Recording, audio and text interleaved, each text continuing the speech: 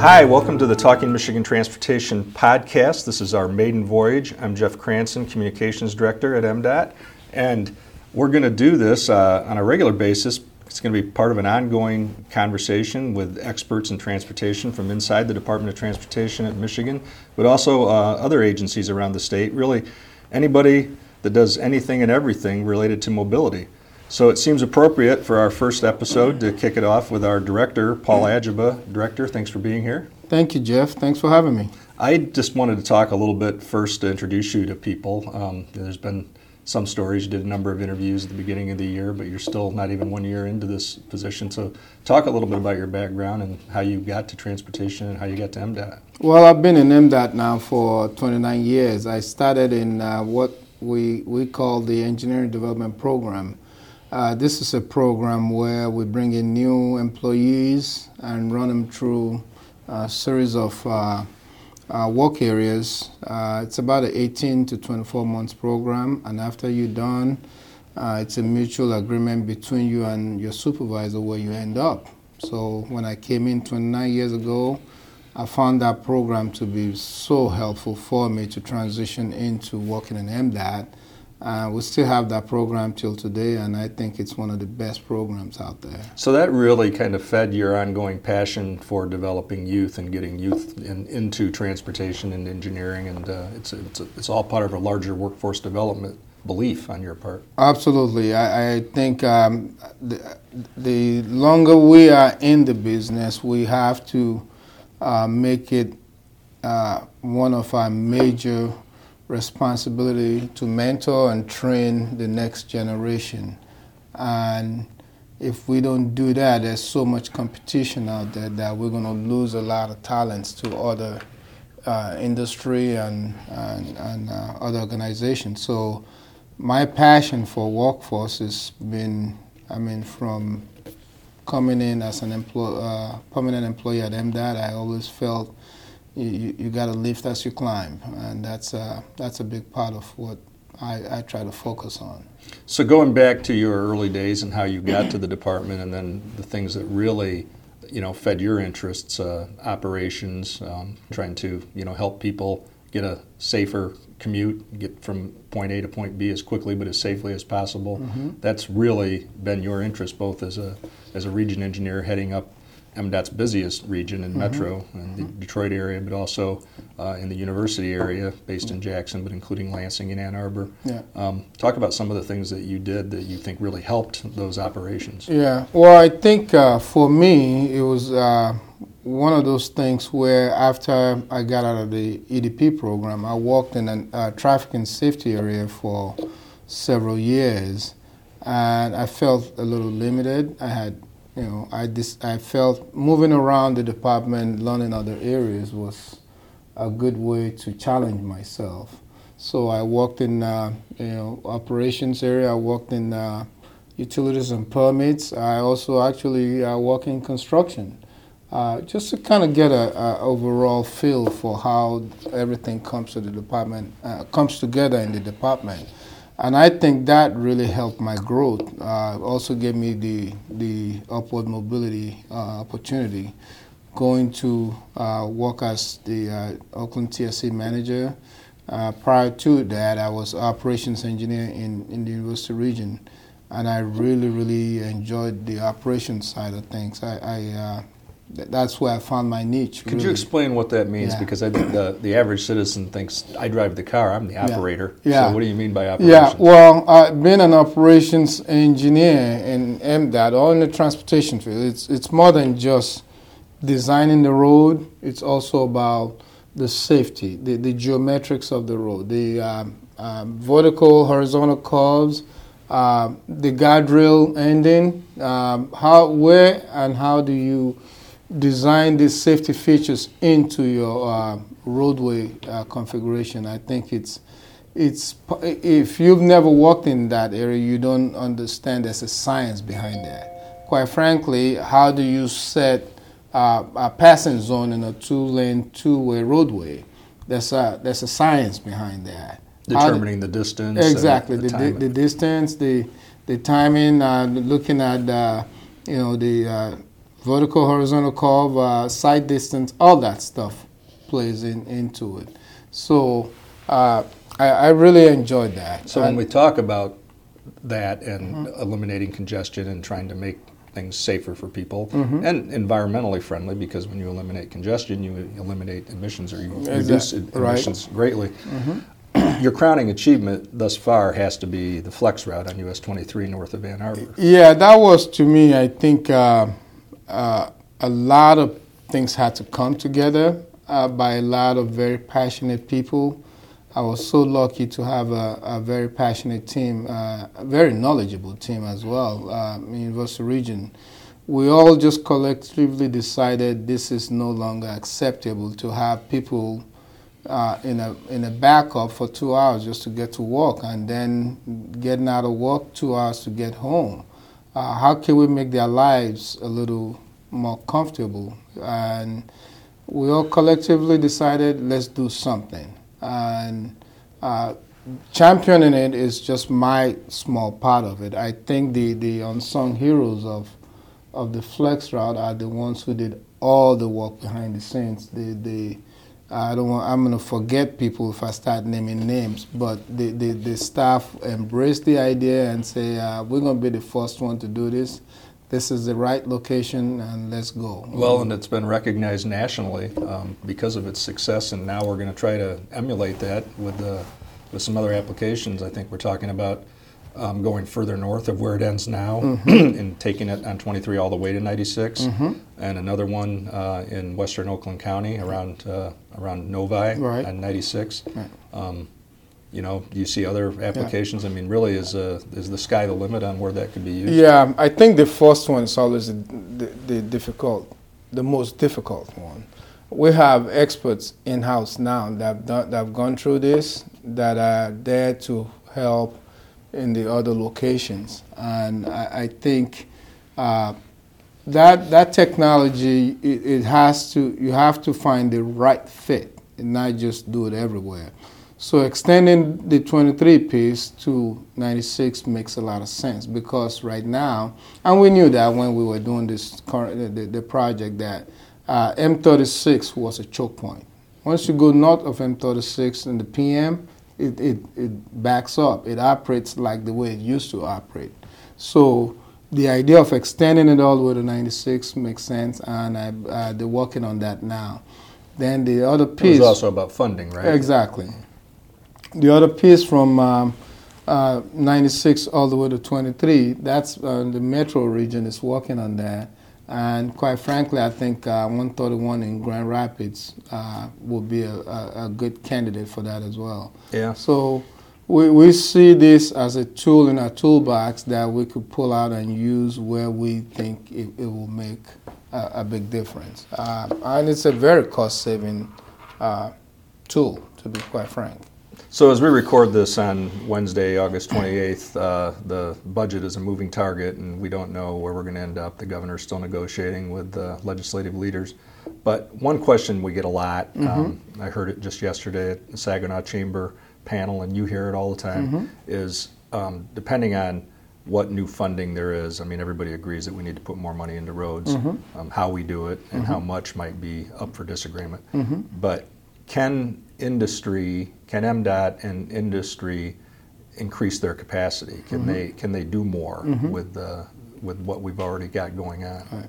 No, absolutely. And I would tell you why I'm very optimistic that that's a challenge we can meet. I won't say easily, but we can meet the challenge. We have several major contractors right now in the state that operates in other states because we don't have enough work here for them, and they got to stay in business. And I think I may have shared this example with you. I was up in Connecticut maybe about 2 years or so ago, and I saw one of our contractors' trailer out there on I-95 in Connecticut, I mean, major freeway. So when I got home, I was really surprised. When I got home, I asked him, I mean, I saw you guys, you doing some work over. He said, well, yeah, we had to go east. We had to go where the work is. You don't have enough work for us here in Michigan. And there are several examples of that. People like that will come back home. You know, they won't need to go to the Connecticuts or New York or wherever to find work if the work is in their backyard. So they will build the capacity here in Michigan. And I also always use the example of the American Recovery Act in 2008, where the federal government pumped about $1 billion into Michigan for us to do a lot of work with very strict guidelines, and we met that challenge. And we went back and looked at the numbers. We didn't see any runaway costs inflation-wise. So again, I think, quite frankly, with the way the governor has structured this funding, it even helps us to ramp up, because you're not getting an infusion of all the money at once. You get 15 cents, and that gives you a certain amount of money, another 15 cents, and another 15 cents. So that gives MDOT, the industry, an opportunity to ramp up to when we get the maximum amount. And those contractors and those folks in industry will say, just give us some certainty. If we know how much is coming when, and we know it's going to be sustained for a period of time, then we can plan and we can invest. We'll build up capacity if you guarantee us this is how much we're going to be getting every year. And I think that's been the dilemma for them, because every year our program just fluctuates. In June, before the legislatures go on break, if they have extra money in the general fund, MDOT has another $50 million or whatever. So it kind of goes up and down, and it makes it tough to plan. But what they've been saying, I'm quite frank, MDOT as well, is you let us know every year how much our funding is going to be. We'll plan accordingly.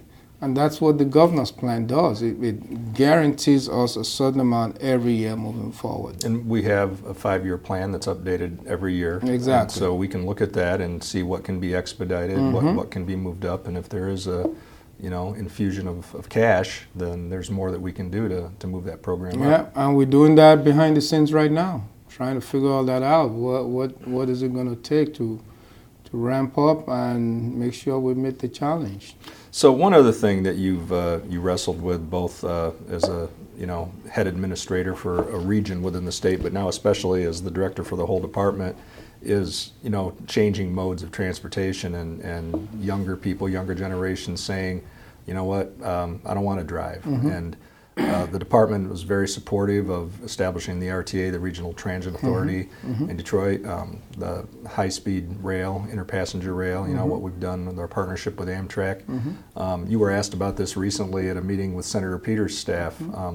And how do you balance that when you know that we still have needs on the road system, but we have other people saying, look, these modes are going to be more important to us going forward? Well, I always answer the question by saying we can walk and chew gum at the same time. You'll hear some people say, well, why are you even spending time on CAVs, right? Concentrate your effort on just building good roads and bridges. That's connected and automated vehicles. Yes, connected and automated vehicle for the novice out there. But the point is, if we don't keep up with these technologies out there, we are going to be left behind.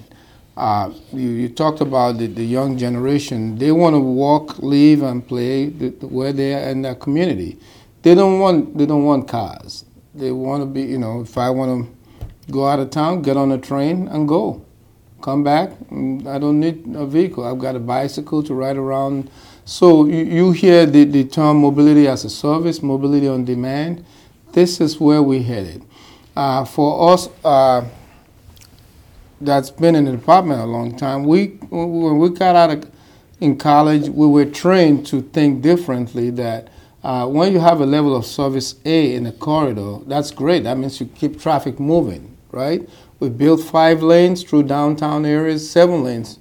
You go down Jefferson Avenue in Detroit, it's about almost a 7-lane roadway through the downtown area. That was right? really your only measure then. Exactly. Our only measure at that time is keeping traffic moving. But the new mindset is, no, we don't want that anymore. We want that 7 lanes down to 3 lanes. We want to slow traffic down. We want congestion in our downtown. We want people to park their cars, get out of the car, and walk. So you have to create a walkable community to coincide, to coexist with cars, with queue line, with scooters, with bicycles. So our challenge as engineers in this new generation is, how do we make all those modes all work together. And that's the challenge. You see several communities saying, no, we want that extra lane to dedicate it for bicycles. We don't need it for cars speeding through our community. And if it's our road, and if Yes. it's an MDOT state route Right. that goes through, that happens to also be Main Street, and the community comes and says, we want to take that from 4 lanes to 3 lanes and have a turning lane and then have, bike lanes on both sides, we will accommodate that. Oh yeah, we try to accommodate as long as that's what the community wants. And I think again for us, it's a huge paradigm shift because we're not accustomed to that. Yeah, how do you do that with your top lieutenants and your people, your planners and your engineers out in the field? Well, that's the challenge. I mean, you still have to try and make them understand we are here to serve the community. If that's what the community wants, let's partner with them to see how we can make these things happen. If us playing a small role in building up that community, their downtown, and it becomes a vibrant place where people want to go and have fun, then we've done our own little part of making that happen. So I encourage that. But for our engineers, I think it's a tough shift from saying level of service A is what you want to design for to saying, okay, level of service F is acceptable. So it is tough. Certainly your time and experience on the Ann Arbor Area Transit Authority helped inform your views and your perspective on this and how important it is, right? Oh, absolutely. I think, again, Ann Arbor being such a progressive community, has always fought this battle for a long time. Actually, we're way ahead of the curve on this. You drive through downtown Ann Arbor on a given day, it's 2 lanes through there. Yeah. I mean, the 3 lanes, they have a turning lane there, but they kind of did a lot of bump outs and things like that Traffic, to make calming things, things to make it a little more walkable and multimodal friendly. So the last thing I want to touch on in this one is because we're recording this just a few days before your first Bridge Walk, your first time as director, as a member of the Mackinac Bridge Authority, and the Mackinac Bridge Walk, a Labor Day tradition since the bridge was built more than 60 years ago. Right.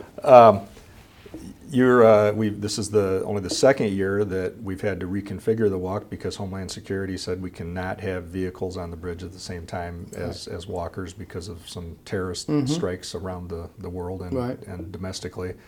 Makes sense from a safety standpoint. Right. Very disappointing to people the first couple of years, but we worked through it. This will be the second year.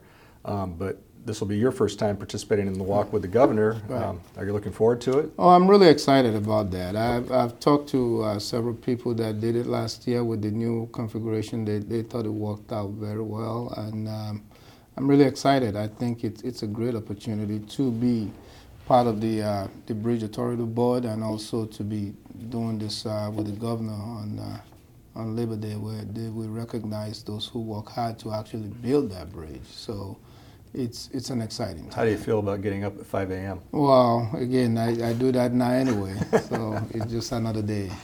Okay, well, thank you very much for taking the time to do this, and thank you for listening to the inaugural version of the Talking Michigan Transportation podcast. In future weeks, we'll take on everything from innovative bridge building to what the Regional Transit Authority is doing in Southeast Michigan and what we're doing with rail and really any means of mobility. Well, thank you, Jeff. It's great to be with you.